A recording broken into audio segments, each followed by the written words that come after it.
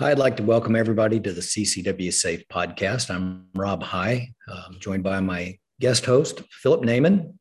And today we've got a special guest with Tony Blauer. Tony does a lot of training. He's done it for decades now in some self-defense things. And we thought it was kind of critical to get him on. We discuss a lot of things with our members about situational awareness, de-escalation, avoidance. But we also know, or we're realists, that there are times that something happens, worst case scenario, and we have to defend ourselves. You guys know that I come from a law enforcement background. I was a defensive tactics coordinator for the largest police department in Oklahoma. And I've trained all over the world. One of those trainings that always eluded me was Tony's. I would still really enjoy the opportunity to go sit under you and learn some things. But it's one of those that for everybody that the only tool you have is a hammer. Every problem you run across is a nail. And Tony gets into some things as far as instinctual things. You'll see things that say in your reptilian brain. I always call it your lizard brain. But there are things that I don't have to train you to do. My wife calls that my normal brain. There are things I don't have to do. My body just automatically has that response, whether it's a startle response or whatever. But I'm gonna let Tony tell us a little bit about himself, and we appreciate you so much for coming on and joining us, sir. So thank you. Yeah, no, I'm excited. I'm excited because this is a very specific group. A lot of times, well, in the last couple of years, I especially in the last couple of years, hundreds of podcasts, but from fitness to business to self-defense to martial arts to whatever. But this is a neat one, the CCW. And I've done classes, probably 20 years ago, I did a gunfighting video series. And I have very specific ideas on that area, that domain, the training, the mindset, adaptive courage, and so on and so forth. So excited to be here. Thank you. That's awesome. If you could go in a little bit and just kind of explain, you've got a really unique perspective on how you gear your training, and it's always fascinated me. My background, from a little kid on, I was a wrestler. I was very actively involved in that sport for more than 50 years. Nice. I've been an official. I've competed all over the world. I've been a coach. I've done martial arts for decades now. But not everybody has the ability to go in and spend 18 or 20 hours a week in a dojo. And I understand that, but you kind of shortcut some of that with things that are already pre-built into our brains. So. Yeah. So, trying to think of the best place to start with this. In a nutshell, what I've done is I've created a personal defense system that's entirely based on the sciences of survival, the neurobiology of survival. What that means is I look at the physiological responses that are automatic in our body. We don't need to manipulate them. We don't need to learn them. I look at the natural movement, kinesiology, biomechanics, how our body's engineered. And then I look at functional and normal psychology. And I've created a system that's holistic in physiology, physics, and psychology, but also holistic in moral, ethical, legal. And it's weird because you use the word shortcut, and if you intonate it differently, it sounds like a hack oh, you're shortcutting, right? Or as opposed to, hey, if I'm late and you know a shortcut, please tell me, right? So it depends on the connotation. But hacking, if I say I'm going to help you hack and augment your survivability quotient, it's got a positive thing, but hacking also sounds like breaking into or bypassing and whatever. So I want to share with your audience that we are all human weapons. I have I had this epiphany actually on a podcast probably about 10 years ago. I was getting asked over and over again. I've been a martial artist. I'm 61 years old. I've been training since I'm 7. And anytime I was in a confrontation, tunnel vision, tachypsyche, right? Fancy word for things, would go into slow motion, auditory exclusion. But most importantly, the fine motor skills that I trained so diligently on were nowhere to be found. And if you look at most gunfights, nobody's in a pure isosceles or weaver or doing this or that. Their foot's not here. Bad guys shoot more accurately than good guys. They run by and go bang, bang, bang. And there's a police officer trying to get ready and ends up getting shot in the armpit, in the panel. And nobody was able to explain all of this. And I could see it and go, I know exactly why. And so I want to tell the origin story of this a little bit. That growing up as a kid, learning self-defense, I go, okay, now I'm boxing, now I'm Taekwondo, now I'm Jeet Kune Do, now I'm Wing Chun. And then a fight would happen, it would still look like, oh, fuck, oh, I'd be like, afterwards, 14 years old, 15 years old, 17 years old, can I swear on this show? Yeah, you can. Okay, good. I'd be sitting in bed going, what the fuck just happened? Like, where was my sidekick? Where was that slip punch, reverse punch? Where there was still this chaos. Now, some of your listeners might be going, well, you probably weren't very good if you couldn't make that stuff happen. I will tell you this. I've been studying violence, fear, and aggression for 40 plus years. I've studied CCTV, body cam, helmet cam, smartphone.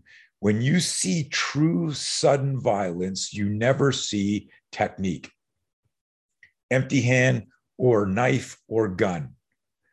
And the people that are applying technique are the ones doing the ambushing. This is important because the Good Samaritan, the police officer, the soldier in an ambush, were surprised. And this is the big thing in my system. And some of this more elegant explanation is because of the integration of neuroscience and understanding the neurobiology parts of it. Decades ago when I was teaching, it didn't sound so sexy, right? But I can tell you now, hang on, wait for my neighbor with the very loud muffler to leave.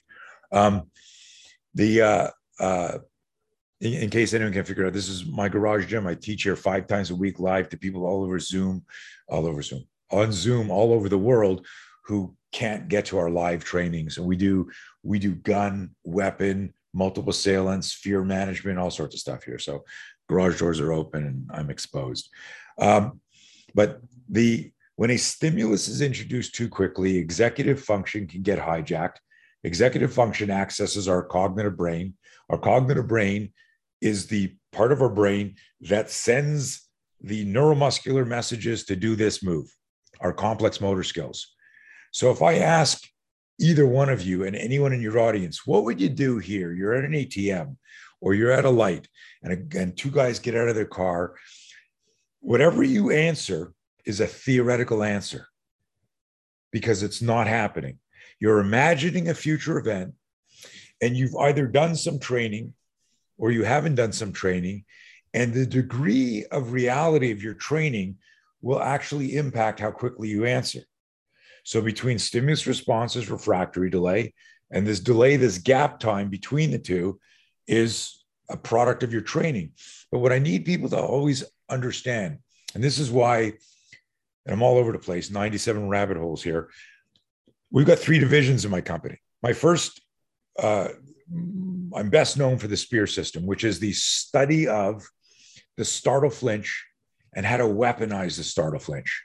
What that means is I'm standing here like this. You guys remember Blazing Saddles? Yeah. Remember the scene where the guy's got the. He looks serious. He looks serious. Back up. Dude, I'll shoot him. I'll shoot him. Right. Right. So most of us practice. He's got a gun. So we practice drawing. Or we practice gun disarms. And when we practice gun disarms, we go, okay, stick the gun here. We do our gun disarm 10,000 times. Okay, stick the gun here. We do our gun disarm 10,000 times. And then we practice range is hot, bing, bing, and we get going. And what we're practicing are the complex motor skills. But what we're not integrating is this idea of decision-making under duress. So I teach in terms of speed, a quickness model and a suddenness model. The quickness model is how quickly can you get a good grip on your gun? How quickly can you get front sight? How quickly can you clear your clothing? How quickly can you do this offhand? You're right, your dominant hand's injured. How quickly can you? Those are all like that's drills you can get, and all of us can get good at that. Most people, as you know, don't train enough. But let's say everyone trained their ass off. And everyone was like, it was like we're like ninjas. That doesn't change what our physiology and psychology will do in an ambush. This is the missing link in personal survival. All fights are dangerous, but the most dangerous fight is an ambush. The ambush will attack executive function. Executive function hijacks access to cognitive thinking. Our reptilian brain, the lizard brain, our survival brain does this. So I always make this joke.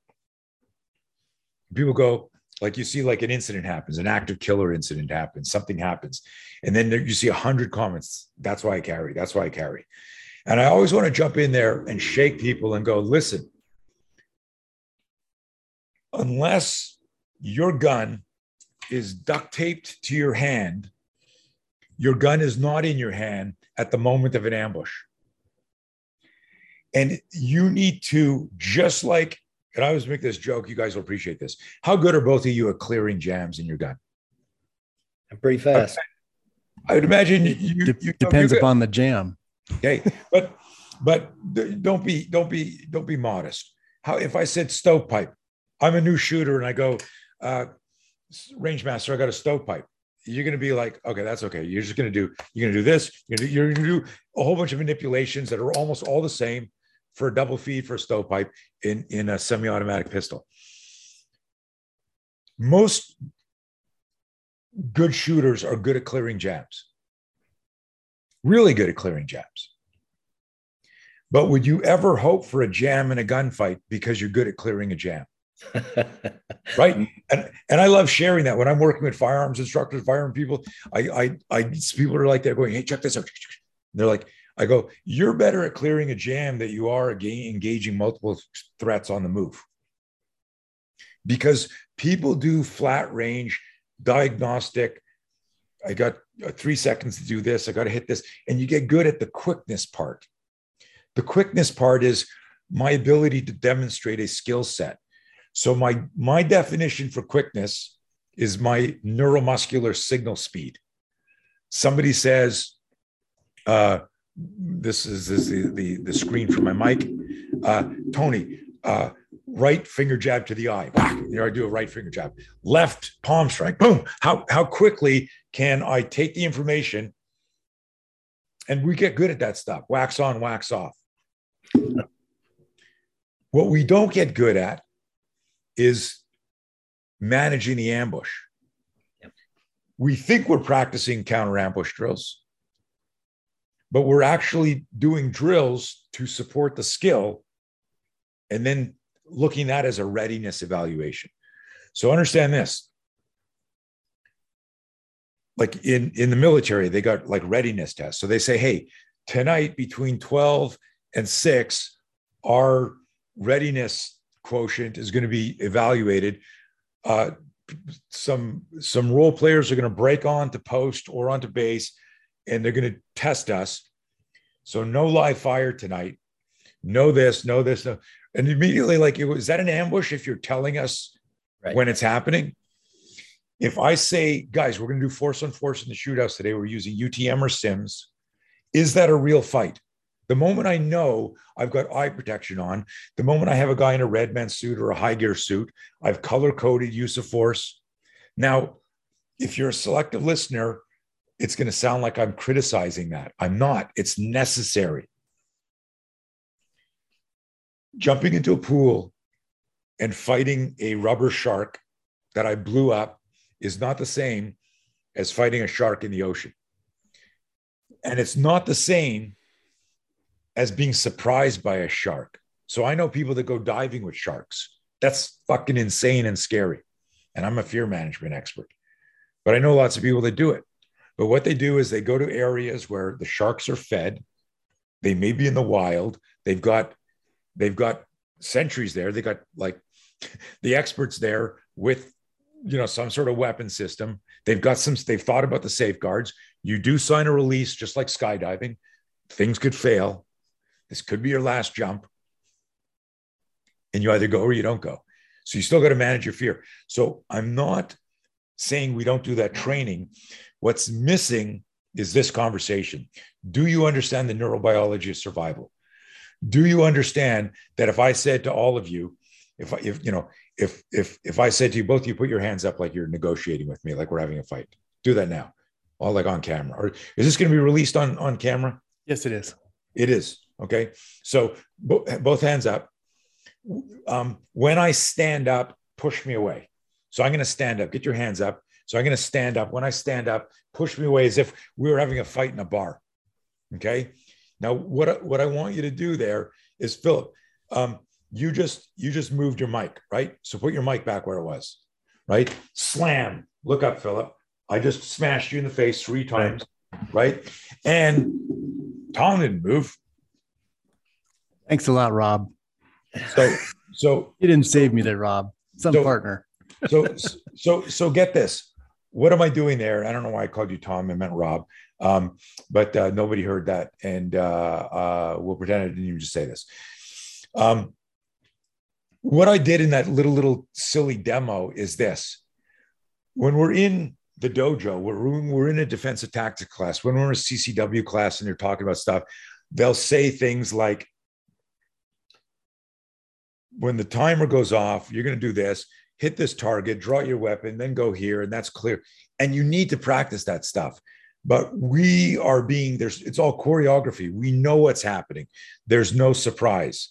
Even when somebody says, we're going to try and surprise you, we're going to have a role player come in the room.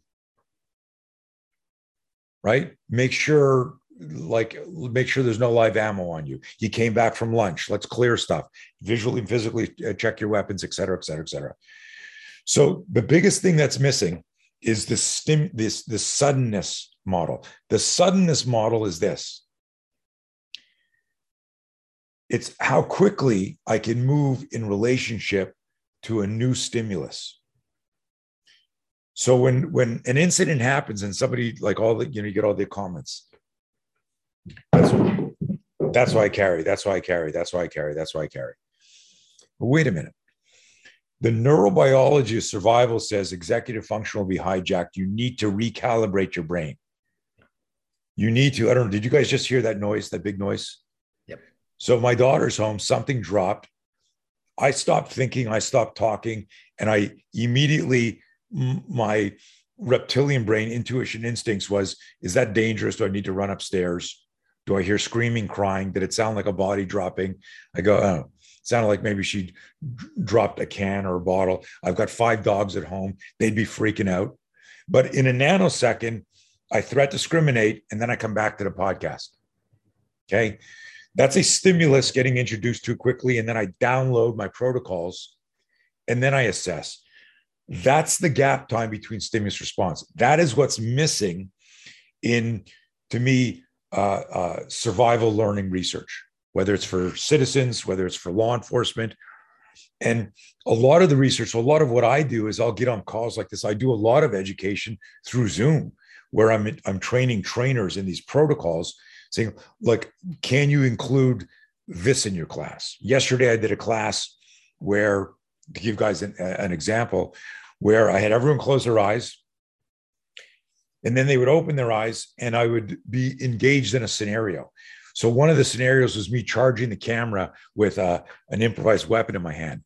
And everyone's online standing in a nonviolent posture. And when I'm here and you close your eyes, you open your eyes and you see me coming at you like this, even though it's Zoom, people are like, whoa, you'd see the hands come up and it's like, oh, nobody had time to draw a weapon, right? Then I had one where I was beating the close your eyes, open your eyes, and I'm beating the shit out of Bob. And now people are like, shit, and you can draw a weapon, right? Then it's okay, close your eyes. This one, everyone had to, no weapons. I said, I'm going to give you a command. Everyone get ready. Now I'm beating Bob and I yell, get an improvised weapon. And you see everyone online scrambling for some sort of, a stick, someone taking off their belt as a weapon. Like, and it was crazy. But what we're creating is diagnostics and capability gaps for stimulus response. What's going on? One of the models was, there was one where I was stomping Bob and I turned and everyone except for 3 people had charged towards their camera, meaning they were coming to be a courageous bystander. But all of these choices, but can you imagine that? I mean, it was the ability to create this physiology, even on Zoom. Of course, it's much more dynamic in a 3-dimensional class. And we've done all that stuff live where I go, hey guys, you were just in this fight. He had a knife. You took the person down, but you want him, you dropped him, but you don't know how to put on a tourniquet. So you bleed out too. So we're identifying, and one of the scenarios, a counterintuitive one that I told him to do, and it was fascinating on Zoom. And again, we've done it live, so visualize this. And again, I don't know who's watching your show. There's going to be instructors watching, so hopefully I'm inspiring ideas for training. One of the scenarios was you had to run, which was counterintuitive for the macho type A, or I'm in a class to do this. In 1988, I did a scenario training at my first school. And I said to everybody, I said, as soon as you can in this force on force scenario, as soon as you can break contact and run to the end of the school past the juice bar there, that represents the safe haven. That's the police, that's the hospital, you're barricaded. And this guy, who I'm still friends with to this day, he put his hands up, his name's Larry. He goes, hey, with all due respect, Mr. Blauer, we came here to learn how to fight. We didn't come here to learn how to run. I think we all know how to run. Like, why do you want us to run? And I said, Larry, the fact that you don't see how running in scenario training creates a mental rep that becomes a neurological option. The fact that you don't see that means that your ego or pride might keep you in a fight. And there's lots of maimed and injured and dead people who let their ego or pride dictate their next strategy. That is so good. That is so very good. Thank you. It's just one of those that people don't ever. It's not being scared. If you're not scared, there's an issue already anyway. Can I say something about that? My favorite thing. So we got 3 divisions. One is my scenario training division. We call ballistic microfight. It's all our high gear stuff. Our second one is SPEAR. SPEAR is an acronym for spontaneous protection, enabling accelerated response. It's the study of the physiology of survival, the neurobiology of survival, and how, regardless of your training, trained or untrained, if I go, wow, and I come at you and I'm surprising you, your body, and I love this metaphor, I always tell people, no awareness, no chance. And we always talk about in the shooting community, situational awareness, head on a swivel, look for the anomaly. Well, guess what? Ambushes still happen, even though we have that logic. So if it was simple enough to just have a situational awareness course, nobody would ever get ambushed. Right. But everyone does, and everyone can.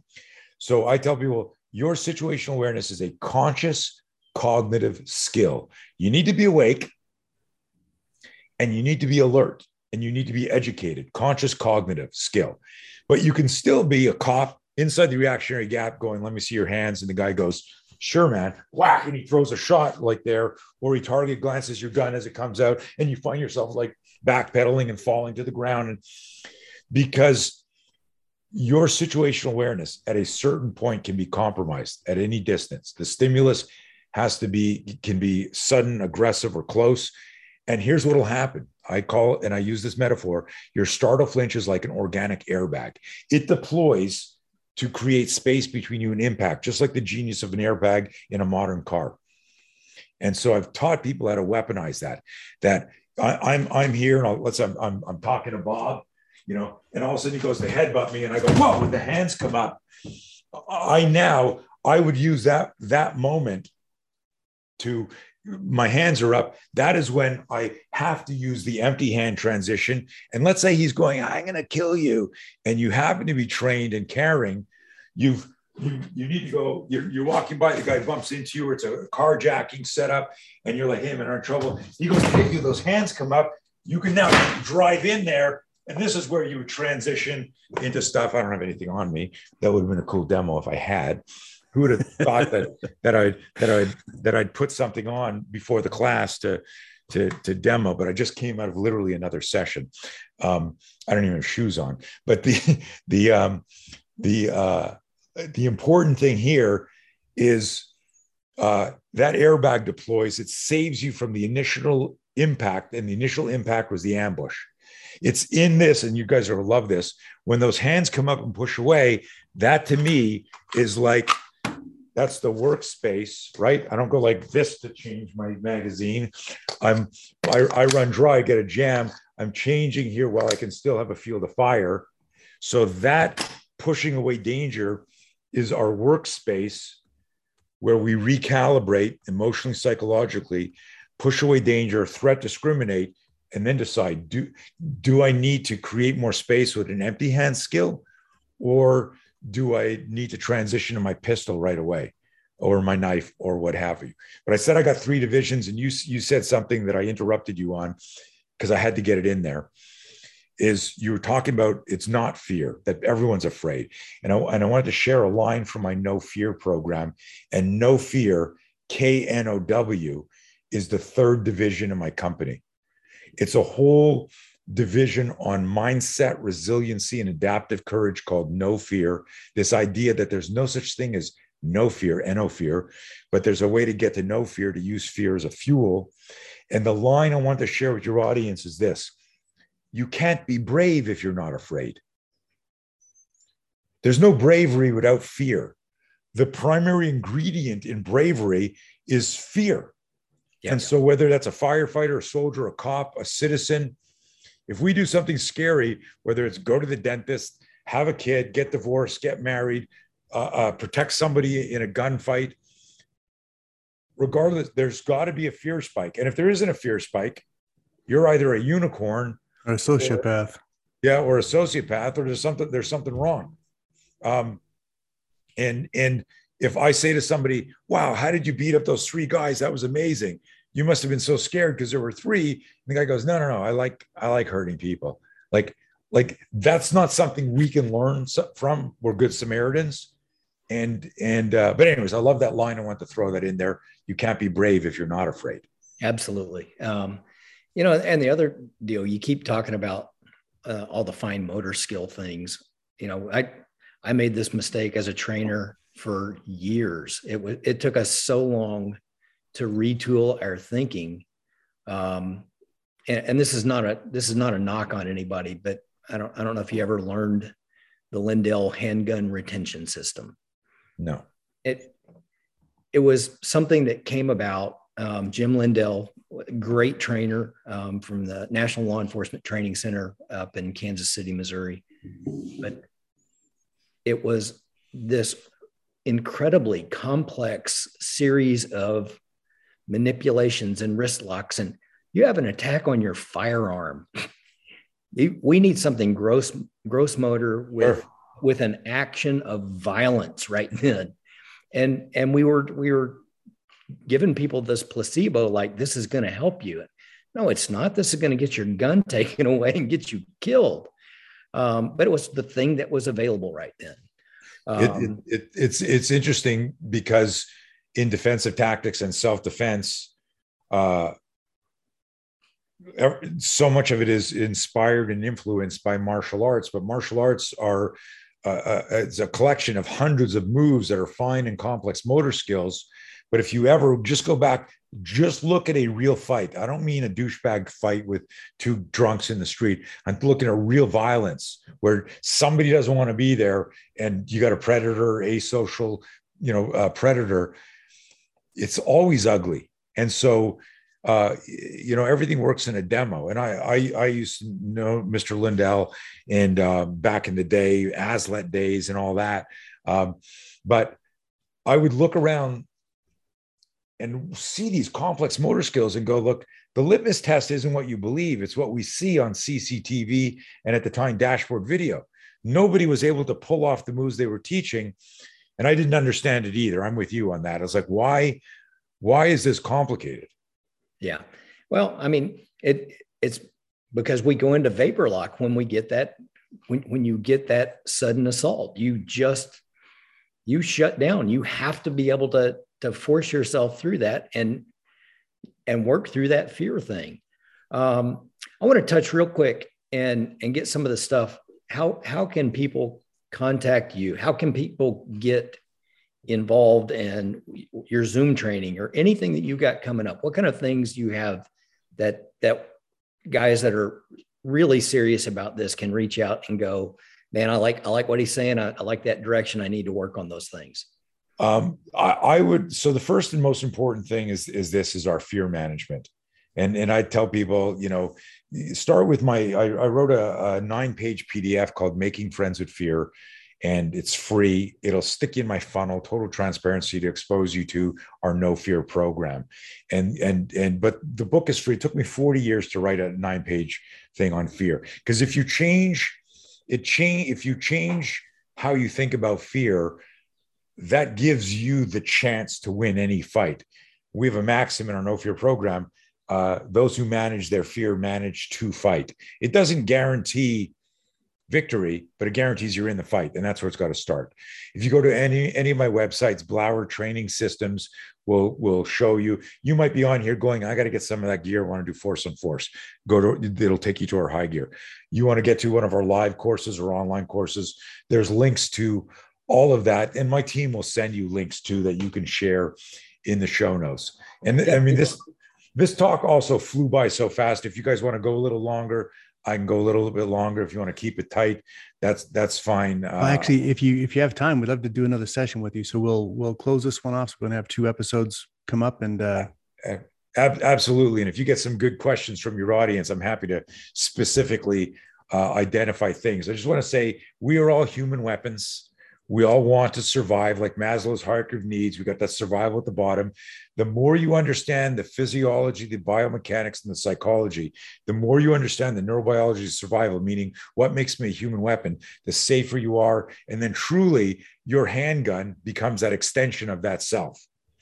What you're saying, what you're codifying and explaining to people, it's like the old story about the battle plans. Eisenhower says this is our battle plan, and that's great until the first bombs dropped. And right. Where Mike Tyson says, hey, everybody's got a game fight till you get punched in the nose, and a game plan, then that's out the window too. And yeah, we can train for perfect scenarios. Okay, when the buzzer goes off, draw, fire, reholster, but life doesn't have a buzzer before the action starts. So we're gonna bring this episode back up here, do another episode with Tony. He's been gracious enough with his time, and I really appreciate that. And BlauerTactical.com, BLAUER tactical.com is his website. He's got some great training, very, very in demand. So folks, we want to make sure that you know more about him, and we'll have another session with him as soon as we can. Thank you guys. Appreciate it. Be safe. Thank you so much, Tony. You guys take care. Again, if you have questions and comments, you can get me directly at rob@ccwsafe.com. We appreciate you joining us, and hope to have you back for this next session with Tony. So thank you so much, Tony. We appreciate you so much. Thank you, guys. Bet.